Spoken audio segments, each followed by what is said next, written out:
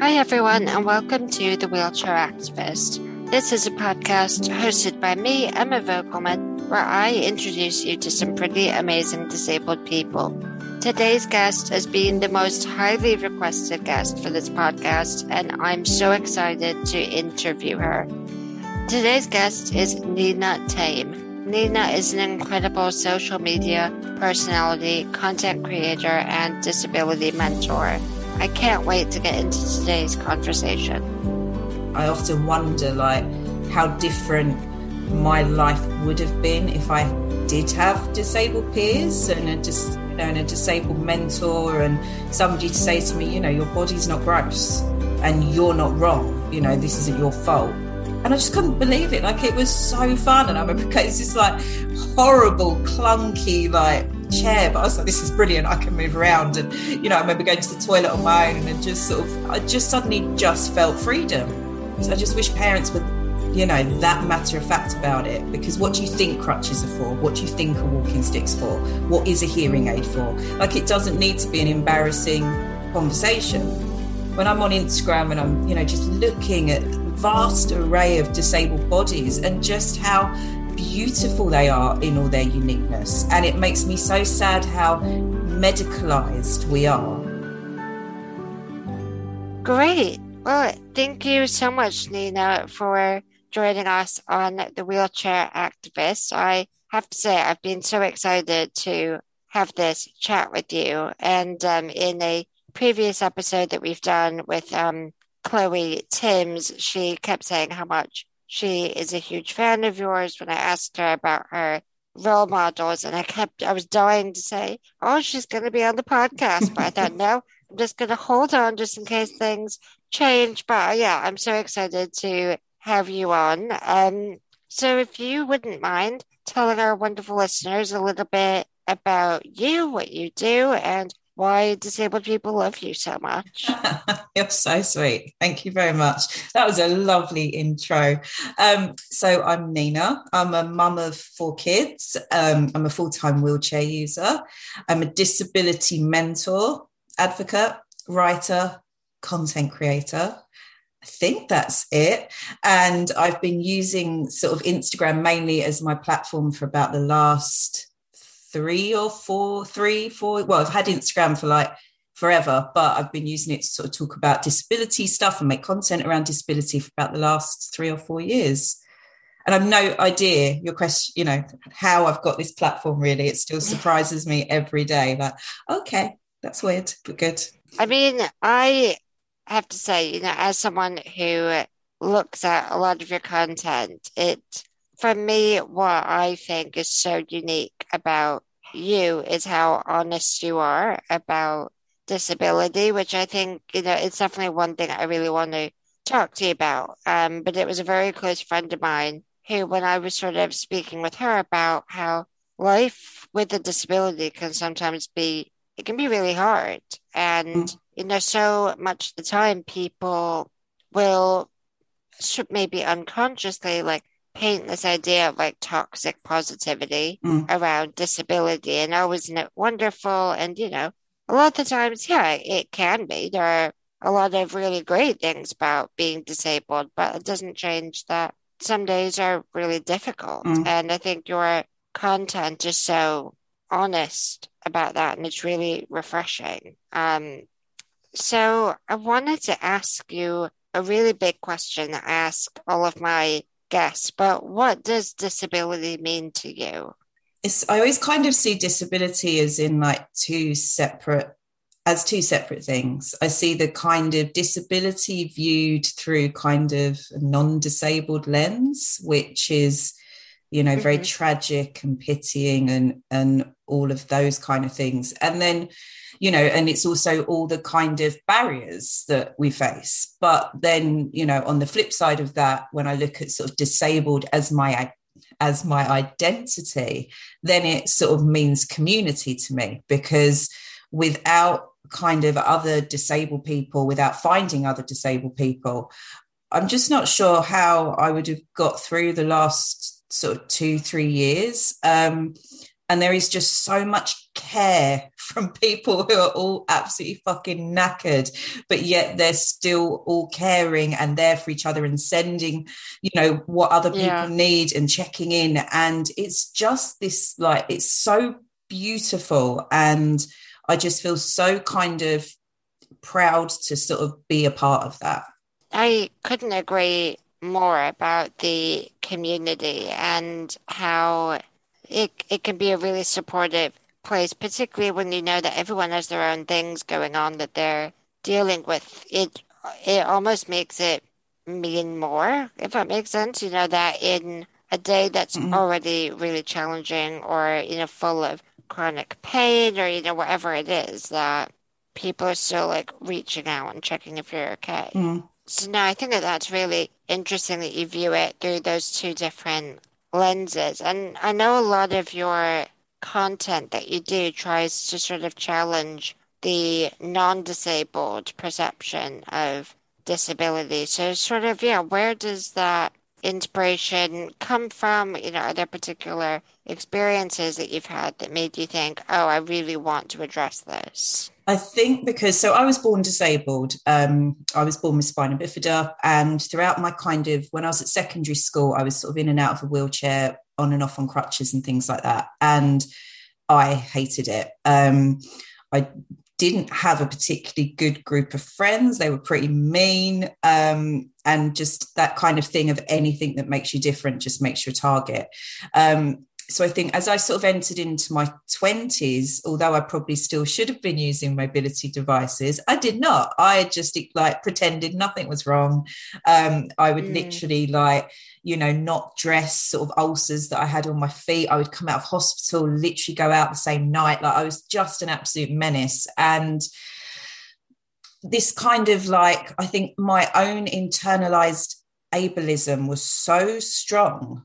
And I just sort of I knew how disabled people were viewed because, mm, I kind of had those automatic thoughts, even though I was disabled. So when like, I mean, I was like sort of late 30s before I discovered things like the disabled community, which was obviously huge, discovering things like the social model, which really, not everybody clicks with it, but it really kind of sort of changed things in my head. And, and discovering mm. what ableism was, like, I didn't know, I hadn't heard of it. And suddenly just like, it was like, oh, wow, I've got quite a lot of stuff to unpick, stuff that I had internalized, just behaviors I'd accepted, the way I would respond to people when they asked me like intrusive questions, for example. I would tell them, I would be like, oh, yeah, I've got spina bifida and blah, blah, blah, blah, blah. And so just like realizing all of this stuff. And it just was this like, okay, I want to try and, do my bit along with all the other amazing people to kind of, put my story out there and dispel these myths and to challenge people's ideas, while I'm kind of still challenging my own ideas and I'm doing all this for myself. And I think a huge, huge turning point was one of my sons has got spina bifida like me. And I always say this about him whenever I'm on anything like this, but, spina bifida looks beautiful on him. And that changed everything for me as well, because that examined the way I was looking at my body, the way I was talking about my body, because I thought there is no way he's ever going to hear me say anything negative and then internalize that and apply that to himself. Yeah. So he was like, and still is, probably one of my biggest inspirations to want to just make, even the tiniest change. If I can do that for him going forward, so he has to deal with less shit when he gets older, then I'd be very, very happy. I love that. And I think it's similar, but obviously quite different. But I find that when I talk to my disabled friends, about things like body image or around their hang-ups around disability, so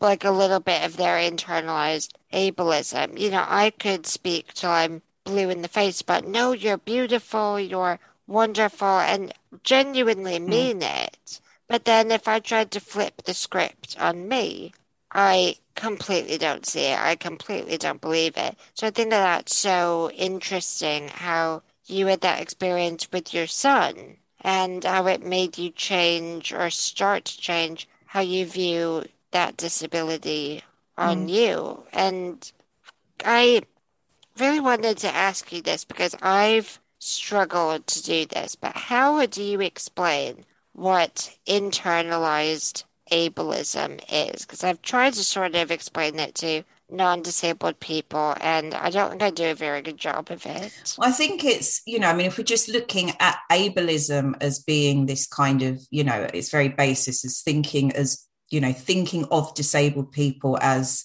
less than, then internalized ableism for me is applying that to myself. So it was thinking that I was sort of less worthy because I was disabled. It's what used to, have me apologizing on the street because somebody had to slightly, move out my way. And I'm sorry, apologize for taking up space. It was, all of that, those kind of Mm, internal messages. It was what sort of told me that, I've got a big lump on my back. And it's what told me for years that, well, that's gross, because I was not born thinking the lump on yeah, my back was gross at all. I was very neutral about it, as much as I was about my elbows. Do you know what I mean? Like, there's certain parts of, well, as a kid, I think a lot of us remember the first time when we were told a part of our body was not right, yeah. whether it's somebody saying we're fat or somebody going, "Ugh, what's that?" And and I remember I think I could have only been about 4 years old, and I was with a group of other kids. We were getting changed for fancy dress,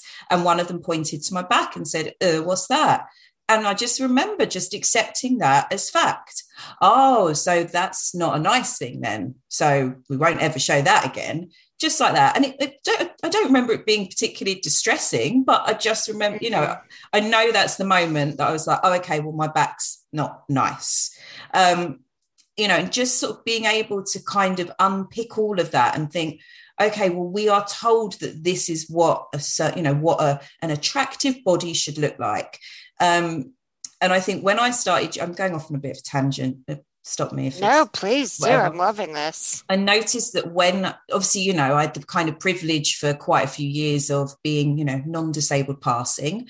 And you wouldn't have known I was disabled unless, we were naked. So, I'd gone through the world like that. And when I started using mobility aids, but especially when I started using a wheelchair, I became completely invisible. Oh, Um, wow. I could have been like, I don't know. I don't know any relevant supermodels. I was going to say Kate Moss because I'm old and that's from my generation. But, literally could be rolling down the street just wearing nipple tassels, and most people still only see the wheelchair. And at first I Mm, was a bit kind of affronted by it and like, oh, okay. But then actually I realized how freeing that was, because actually I can be whatever size I want. I can wear whatever I want. I can do whatever I want. You're still only ever going to see the wheelchair. So it doesn't fucking matter. I will decide whether I think I'm attractive or not. And I say I am. So there we go. yeah. So I went off. We started with internalized ableism and I went back to body image again. But obviously it's all tied in, isn't it? Mm, We are told through, even as kids, subliminally, through the films that we watch, when we look at Disney villains or, people, it's always disabled people, whether it's Captain Hook, he's got a limb difference or whatever else. It's still there, this kind of messaging that is scary and that isn't attractive and that's not what we deem beautiful. And that's so sad, because when I'm on Instagram and I'm, just looking at the vast array of disabled bodies and just how beautiful they are in all their uniqueness. And it makes me so sad how medicalized we are and how medicalized those differences become. And then they're only ever seen in this kind of cold medical prodding kind of mm. light, as opposed to being seen as just, another beautiful part, of the uniqueness of our bodies. I mean, there are so many parts that I particularly really resonate with, and that I think, as society, particularly as women, we're all held to these ridiculous beauty Mm-hmm. standards. But I think, for disabled people who, there's things about our bodies that no matter what diet we go on, no matter how much we exercise, we can't change that. And I I really struggle with that and sort of that like resentment towards the way that I look. And I think, there's there's a lot for people, I think, to learn from you, sort of that idea of the wheelchair actually being quite freeing, as about, because I am going off of a post that you put on Instagram just in the past couple of days about the phrase wheelchair Mm. bound. And sort of the picture that you put up was you sitting in your wheelchair and then like cord tied around you, and sort of like, no, that's what wheelchair bound is. You are a wheelchair user. And I think, wheelchair usage like has such a I like stigma from non-disabled people as confining. So you're confined to a wheelchair, you're wheelchair bound. But I think that's so interesting that you've had the opposite view, really. I think because sort of, I've had a long time. My mobility, as I say, was kind of up and down throughout my teenage years. Then it was pretty steady. And then once I kind of hit 30, it's been a real kind of gradual, almost a decade decline. So I think I had time to kind of get used to the idea. I didn't just obviously, it wasn't a sudden thing. And also, I think because my walking was such a struggle when I was trying to get around on crutches, and I Mm. hated it, and I just didn't go anywhere because it just made me so anxious. And so the first time I think we hired one, I think we went to a concert or something. So the first time, since being a teenager, as an adult with the autonomy, it was my choice. I wasn't, it was like, I'm going to choose to get one for this day out. And I Mm. just couldn't believe it. Like, it was so fun. And I remember it's this like horrible, clunky, like chair, but I was like, this is brilliant, I can move around. And I remember going to the toilet on my own, and just sort of, I just suddenly just felt freedom, because I know, had I been on my crutches, especially like if I had to go anywhere like a shopping centre or anywhere that had that like shiny floor on crutches, I'd just be like, oh God, I'm going to stack it. So being Mm. in the chair where the shiny floor is like, the dream, it was just, that's what I felt. I didn't feel like, oh God, I'm confined to this chair now. It just felt like, oh wow, I can get out. I can have a day out with my kids without worrying. And, but I'd internalized all that for years, that, wheelchairs were terrible. Wheelchairs were the end of the line, the last resort. Like, you know, even I've had doctors say to me, I saw a neurosurgeon, I don't know, maybe 6, 7 years ago. And as I, basically, it's nothing we can do for you. And his words were, you're lucky you can walk at all. Or, I'm surprised you can walk at all. At least you can walk. And I think if you're somebody with spina bifida and you have got mobility, that's kind of what you're, it's kind of that fear of, because other people with Mm. spina bifida are in a wheelchair. It's almost like this horror story that, well, that could be you, or at least that's not you. And Yeah. that's fucking gross. And again, it was just something I internalized as fact. I would literally tell myself that, well, I've got nothing to moan about because at least I'm not in a wheelchair. That's so Yeah. bad.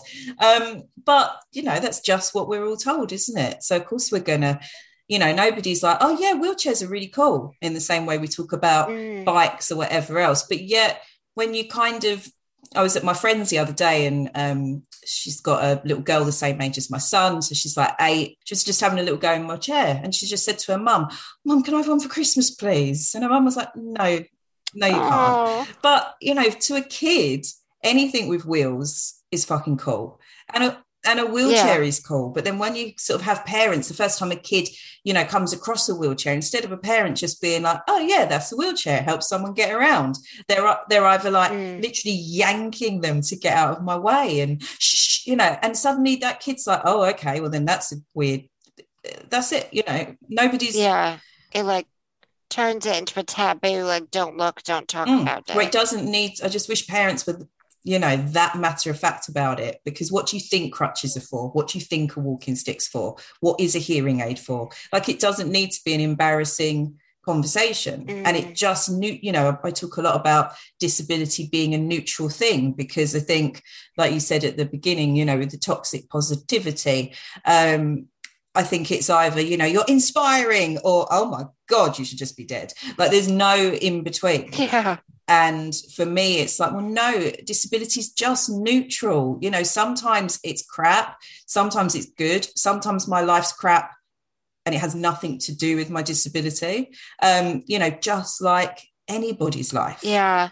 I think, again, there's so much there. I mean, your story about the neurosurgeon who, at least you can still walk. That really resonates with me. I use a ventilator through a tracheostomy, and that was a result of getting the swine flu back in 2009. And when I moved to the UK, because I grew up in the States, but when I moved to the UK, the respiratory doctors that I was under and still am, they were sort of hell bent on getting me off of the ventilator and sort of, it was this pathway that I guess they have all their patients go on that, if you need a, tracheostomy and a ventilator because of an accident or an illness, like eventually you get off of it.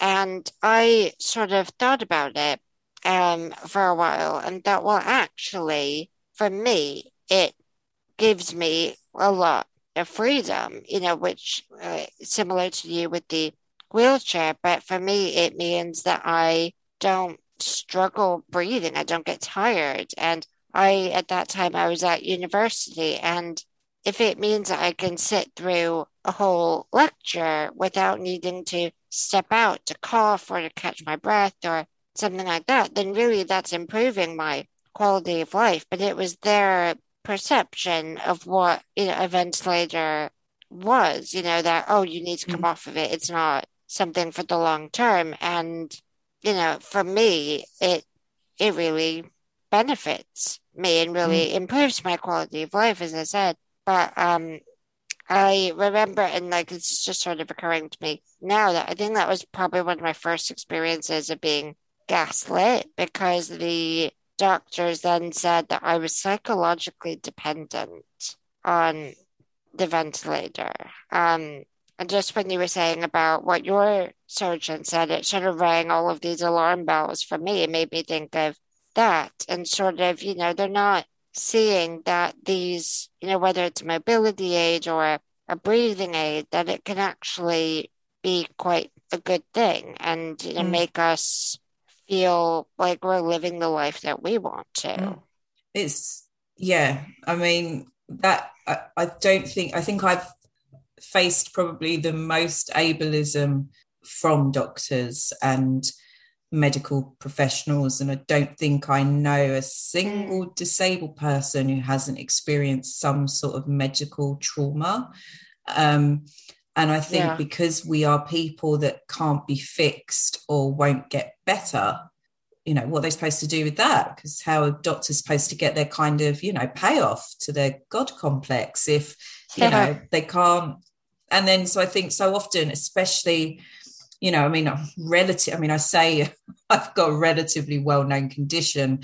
I still think there's only like one or two specialists in the UK, but that's still better than some of my friends who've got chronic illnesses. And fucking hell, like the way they are spoke to, the way they are told it's Mm, all in their head. And it's just, it's really, really grim. I know obviously there's exceptions to the rules and I'm friends with and chat to people who are lovely doctors and nurses and everything else. But mm. on the most part, it's pretty grim. Yeah, no, I completely agree with that. And I just wanted to go back to what you said about like the two ways that non-disabled people can view disabled people, that inspiration or an absolute tragedy. Like sort of what we spoke a little bit about toxic positivity, but sort of how do you as an advocate and as a content creator go about trying to live in that middle space and make it real, I don't want to say relatable, but understandable to non-disabled people? How do you teach them about disability neutrality? I think it's hard because I think the pity is so sort of strong sometimes that it is hard to sometimes go, actually being disabled is pretty shit, because it's almost like they're Mm, waiting to go, well, I told you so. yeah. And so I don't think there's always space for that kind of honesty. And I guess for me, it's just to keep talking about it. That's, sometimes I feel Mm, like I'm repeating myself over and over again, or other times I just think I can't believe I'm having not having, but, making a video about how to interact with me. Like, why should I, like, this shouldn't even be a thing. Yeah. Like, I have to go, hey, this is how to treat a wheelchair user. Like, fucking, like, oh, so I'm really swearing and getting all No, it's cross. fine. But yeah, I guess, like, it's just trying to break things down in really simple terms. I use glasses a lot as a comparison. Like, my glasses that I use to help me read aren't particularly, it's the same principle as a wheelchair that that I use to help me get around. And just to try and get people to understand that, we're not a different species, and also that disability is such a broad, it's huge. I can't possibly do it justice because I can only really speak about, obviously having a physical disability and being a wheelchair user. And, even that, trying to say to people, hey, I know you're all following me and I'm in a wheelchair, but actually, like, I make up a teeny percentage of what disability is. And I think, I don't know, really. Some days I just think, because I feel like my work is 50% kind of educating non-disabled people and 50% sort of supporting disabled people. Yeah. And that's probably my more favourite side of it, because some days I just think, what's the point in trying to convince non-disabled people that we're worthy and everything else? Because if people can't, even be bothered to do the tiny little things that were asked of them to keep disabled and vulnerable and sick people safe during the pandemic, then, Yeah. No, I couldn't agree more. And I think, when I found your content, it really made me feel seen. Like, it really made me feel recognized, because I, and I still struggle with this, but when I talk about disability sometimes, like, I feel, am I a bad disabled person for not sort of, saying everything's wonderful, everything's great, and not recognizing that sometimes it is really hard, and it is hard to deal with emotionally sometimes. I think we can be, like you were saying earlier, we can be very factual about it. Like, I sometimes, and I think I've said this in a previous episode of the podcast, where when I was commuting into work, that I could be discriminated against 3, 4 times just before I even got into the office. And there's, the difficulties with that, but I don't think often enough we talk about how does that feel, and how does it feel to deal with that day in and day out. And what I really respect about your content is that you do say, yeah, sometimes it is really hard. That doesn't mean that my life isn't worth living, but it's making it real and normal. And yeah, I'm interested in how, what's the feedback that you've gotten from non-disabled people? Have they sort of understood it, or, yeah, sort of what's that reception been like? In general, like, I'm really lucky because I don't get too much crap. I did stumble upon a forum the other day where I was slated, which wasn't nice, but we shan't go back on there. Oh, Won't go back on there again. But yeah, in general, like, my Instagram, it's a lovely community. And what's nice is I'll get messages sometimes, like, I don't know, for example, I watched this thing on TV and I instantly recognized that was inspiration porn. And I never would have twigged that before. I would have just been like, oh, this is lovely. So that's sort of really nice. I love those sort of messages where people are like, you've really made me think, or I've called out the inaccessibility in this venue or whatever else. Sometimes I will get things like, well, I think what that person meant when they said that to you, though, was, and I'm just like, fuck off, like, impact over intent always. I literally don't care. yeah, I generally do not think that, anybody who's come up and asked me an intrusive question is like an evil puppy killer. Like, I realize they're probably, a yeah, decent person, but I can still take umbrage because if it was a one-off incident, I probably wouldn't, but it's like being bitten by gnats over and over and over again every single day of your life. And, after a while, those tiny little things build up to feel like a really big thing. And I think as well, it's getting understanding that not always, like there's a lot of sides, there's sides to my disability that nothing's ever going to change. But also for me, most of the crap that I face with my disability is preventable, is the barriers, is the person coming over and pitying me. Like, you're pitying me purely because I can't walk, but actually you're my problem at the minute. You're what's making my life annoying at the minute, because I'm fine. Say I'm in some accessible shopping centre having a lovely time. You coming over to me and, being like, oh, bless. That's what's wrong with my life. Because that's not normal. That's not how people talk to each other. And I think getting people to sort of understand that what you think is terrible about disability isn't. It's fine. It's just a thing.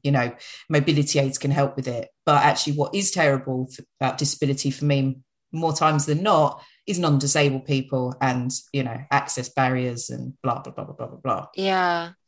I feel like I'm having a real light bulb moment where I'm like, oh my God, that's it. That is exactly how it is a lot of the time. It's that yeah, when you think about, I'm sorry, I'm just rambling, but I'm like, oh my God, I finally understand disability, which sounds ridiculous, but that makes so much sense, and what you said about impact over intent, I really get that as well. Someone may, think that they're being kind by coming up to you and saying like, oh, bless, or I'm sure every disabled person's had this, but someone going like, you're in my prayers or I'll pray for you. And Yeah. it's just so uncomfortable. And, it's like you said, it's not normal. And yeah, their intent is kind, but is that because, yeah, that pity, no one wants that when they're anywhere, let alone, out and about from an actual stranger. Mm. And I think historically, because disabled people have just been either sort of institutionalized or, kept at home in a room, and just generally really, really vilified, there's almost this sort of, oh, but I'm being nice to you. I'm talking to you. Yeah. Like, surely you should be grateful for that. And it's like, but no, because it's still really othering. It's still separating us into like this different species that, okay, well, we used to not talk to you, but now we're super sweet to you and at least say hello. So that's okay. And it's like, no, I don't give a shit about any of that. Just give me the same rights that you've got. That's what I want. Yeah. Couldn't agree more with that. So we talked a little bit about your teenage years and how in those years you were non-disabled presenting, but I want to know, who were your role models when you were growing up? I don't know why I just made that noise. I don't know. I've been asked that before. I don't know. I don't think there was anybody that, I don't remember seeing any disabled people in the media. The first time I remember, I think I was 18, so that would have been 1998. And there was a magazine I think it was called Bizarre Magazine, that always had people like with 1,000 tattoos or people who turned themselves into a cat or something like that. But I remember there was a model on the front and she was an amputee, and she was so cool. I can't remember her name now because it's just going way back, but she just had like this short black fringe. She was a bit like Betty Page and just, and had this sort of prosthetic leg, and she just looked really cool. And that was sort of, I remember that being a bit of a thing, like, oh, wow, you've got a visible difference and you look amazing and you're celebrated for it. And I've never seen that before. But I just I didn't sort of seek any disability representation really when I was growing up, because I think I just spent so much time trying to pretend I wasn't disabled. Yeah, I completely get that. And, it's when I ask people that, I completely anticipate the answer being it wasn't a disabled person. Mm. And I think that that's really valid. And I think that's what a big thing that I think disabled people are trying to challenge now by, doing blogs or doing podcasts like this, where we're trying to provide that representation of a disabled person, but in a way, in a narrative that we choose. exactly, like own voices, Mm, representation. And I often wonder, like, how different my life would have been if I did have disabled peers and and a yeah. disabled mentor and somebody to say to me, your body's not gross and you're not wrong and this isn't you, this isn't your fault. Just how sort of impactful that would be. And that kind of spurs a lot of the work, excuse me, like my mentoring work that I do, to be able to just sort of, to talk to and help somebody with something that I've been through. And yeah, it's just like one of my favorite things to do. I really love that. And I feel like I would be doing myself an injustice if I didn't ask you about your role models now because I have been green with envy of your content recently where you met the wonderful Jonathan Van Ness. And Did. I, I want to know sort of what is it about JVN that you love so much and sort of, is that a representative of your role models now? Yes, I mean, I've got lots of disability role models as well. Like, I think when some of the sort of first people that I discovered on the app was like Rebecca Sitting Pretty, who was writing these words that felt, just sort of spoke to me. And obviously, they weren't just for me, but it felt like they were just for me. And that was, Yeah. that was sort of, yeah, that just blew my mind completely to sort of it just yeah I really like Rebecca with JVN. So when I basically my mobility really started to decline, and I just had my youngest as well, so around the time that Queer Eye came out I was sort of laid up in bed, I couldn't really walk, I had a newborn baby, Mm. and then I don't know, I always refer to it as like I'm printed on them, a bit like Jacob in Twilight. They just kind of came on the screen and I just loved that, they don't, I think, I worry far too much about what other people think of me. Well, certainly used to a lot more than I do now. And to see somebody that just so comfortable in their own skin and to be able to just be themselves and not give a shit about other people's judgment, I think that's what kind of did it for me. And I love them and I got to meet them and it was amazing. And they're so Oh, nice. I was so jealous, but I was so like, oh my God, what an amazing moment that would have been. And I completely agree with you about that, just sort of owning confidence. And I think it's really difficult, particularly when we live in a world where, like you said, we're told we're gross, we're wrong, we're this, that, and the other. So no, I really love that. Um, so what is something that you're most proud A of? nice question. I had somebody sent me a message the other day to say that they had a 10-year-old daughter who had cerebral palsy who watches my videos and that it's like made her more confident with her own wheelchair.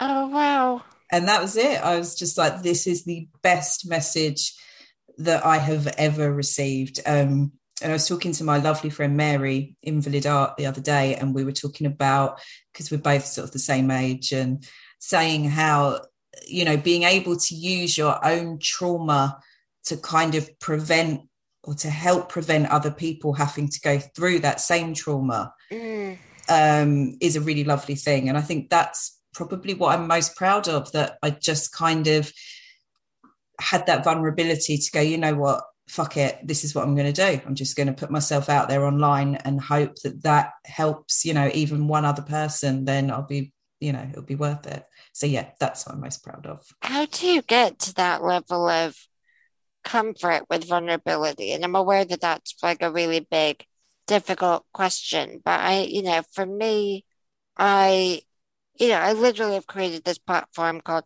the Wheelchair Activist. You would think, that I am super confident and all of that around talking about disability, but there are still so many parts of disability and how it impacts me that I'm still too afraid to talk about. But I completely agree with you that the people who are brave enough to share those difficult parts of their life and who they are will benefit other people. So how did you get to that point of being like, yeah, I'm just going to do it?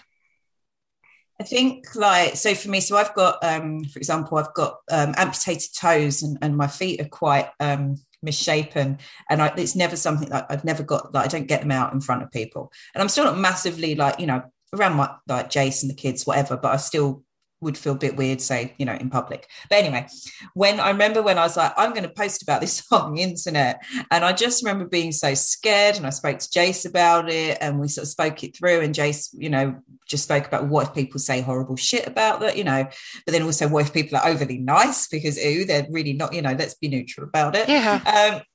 But I just kind of thought, okay, I'm not going to die if I do this. So I just sort of did it and I didn't die.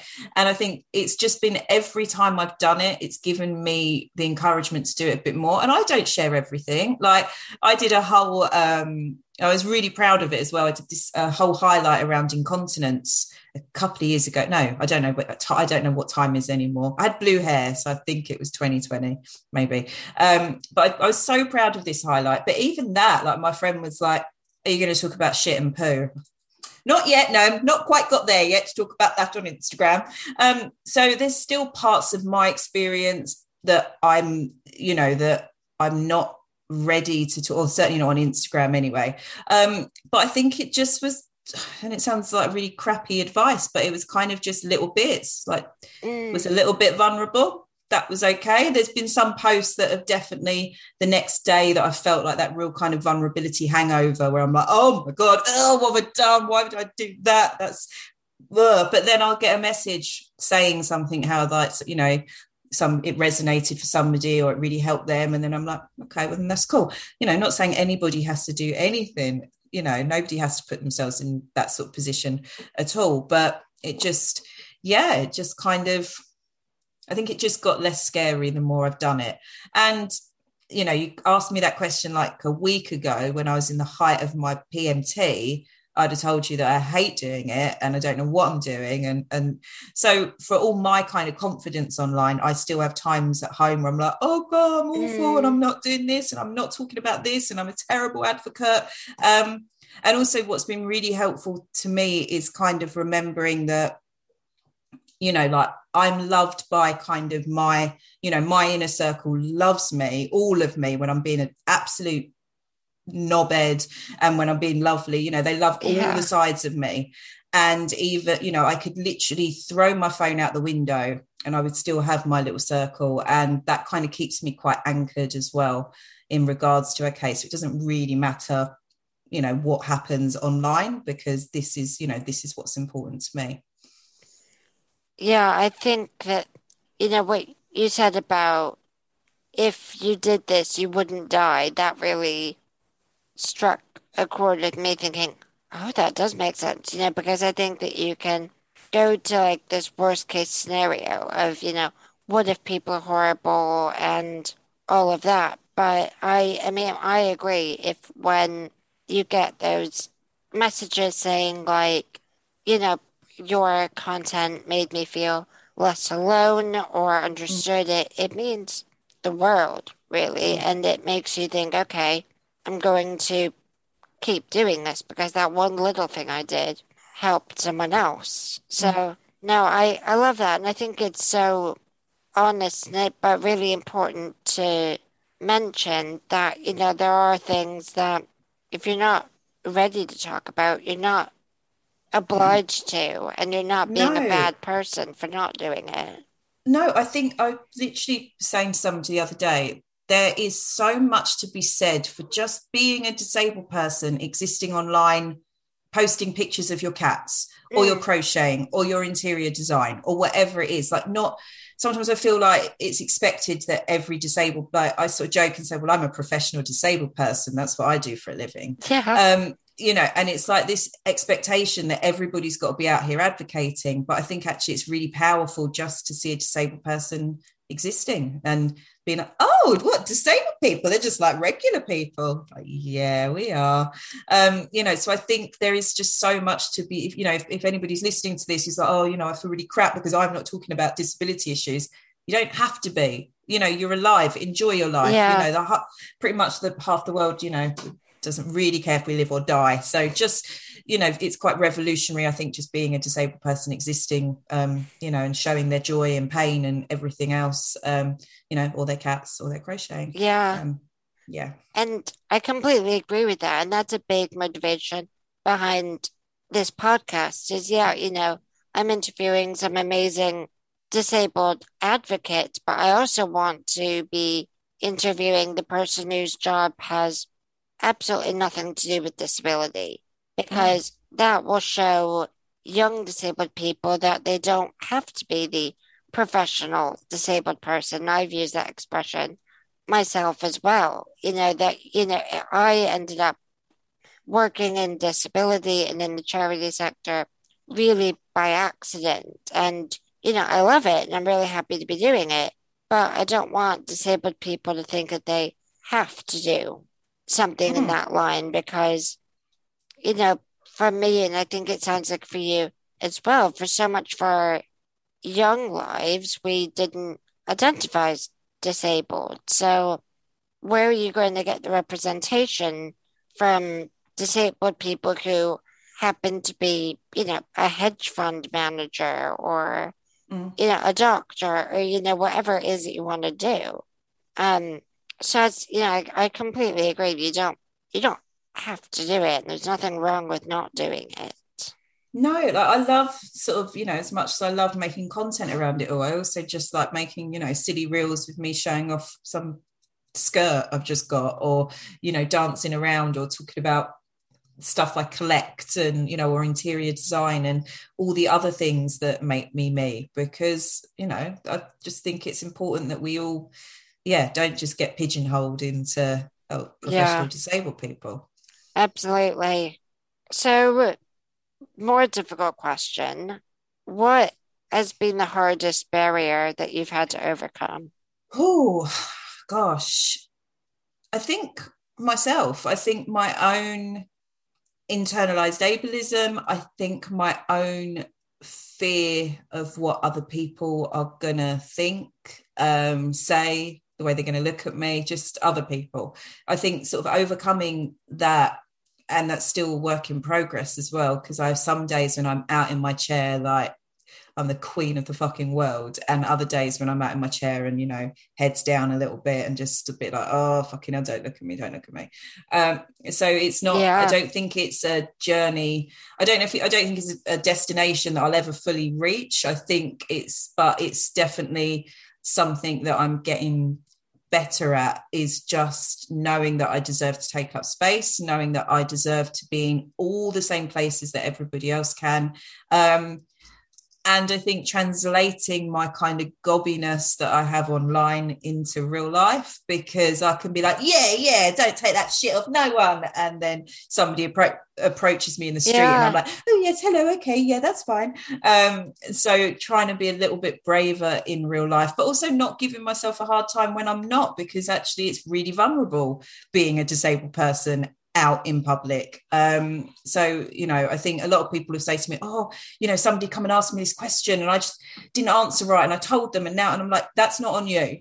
Don't carry that. Don't beat yourself yeah, up because you didn't say the right thing at that time, because it's fucking hard. And, yeah. it's them and they're able as shit. It's not you. So I think just confidence, I think, has been my sort of biggest sort of challenge. Just that's it. I think that that's so important. And I've definitely had moments like that where, I tweeted about this, but a couple of months ago, had an eye exam, and the man conducting the exam kept asking my dad the questions instead of Oh, me. And, like, you know, my dad happened to be there as my carer because, I need 24-hour care, brought dad along. And I just, I felt really crappy afterwards because I didn't say something like, I'm sorry, can you ask me the questions? Or, you are aware that you're doing my eye exam, or whatever sassy, like, response I thought about afterwards. And I don't want to say that I took it because I did, complain afterwards, via email, but it really caught me off guard and it made me feel really uncomfortable and vulnerable, like you said. And, I tweeted about this and said that, even me being, fairly loudmouth has moments where I don't feel comfortable challenging things all the time in public. And it's okay if that applies to you. And I sat there looking at the tweet. I was getting like really good engagement, but thinking, I still don't believe that about myself. I believe that and I want other people to know that, but I still felt like I was letting the side down because I didn't go off on one or say something to redirect that scenario. So I think, when you said that the biggest barrier was yourself, I, was a bit taken aback, but I thought I really get that. I think it's so easy for all of us to internalize all this stuff, isn't it? And think that we're the problem all the time. And I think, yeah, being able to kind of overcome that real, I always, the part of me that kind of carries the most ableism, the part of me that's the most sort of criticizing part, to be able to, overcomes the wrong word, but to be able to kind of make peace with that part and, to not let it rule, when that part's going, well, don't do this, or you can't do this, or do, they're thinking that, or they're just to sort of, yeah, to kind of just, it's Yeah. okay, you can take a break from all that worrying. And, I think, yeah, and I think we had it, was it last year or the year before?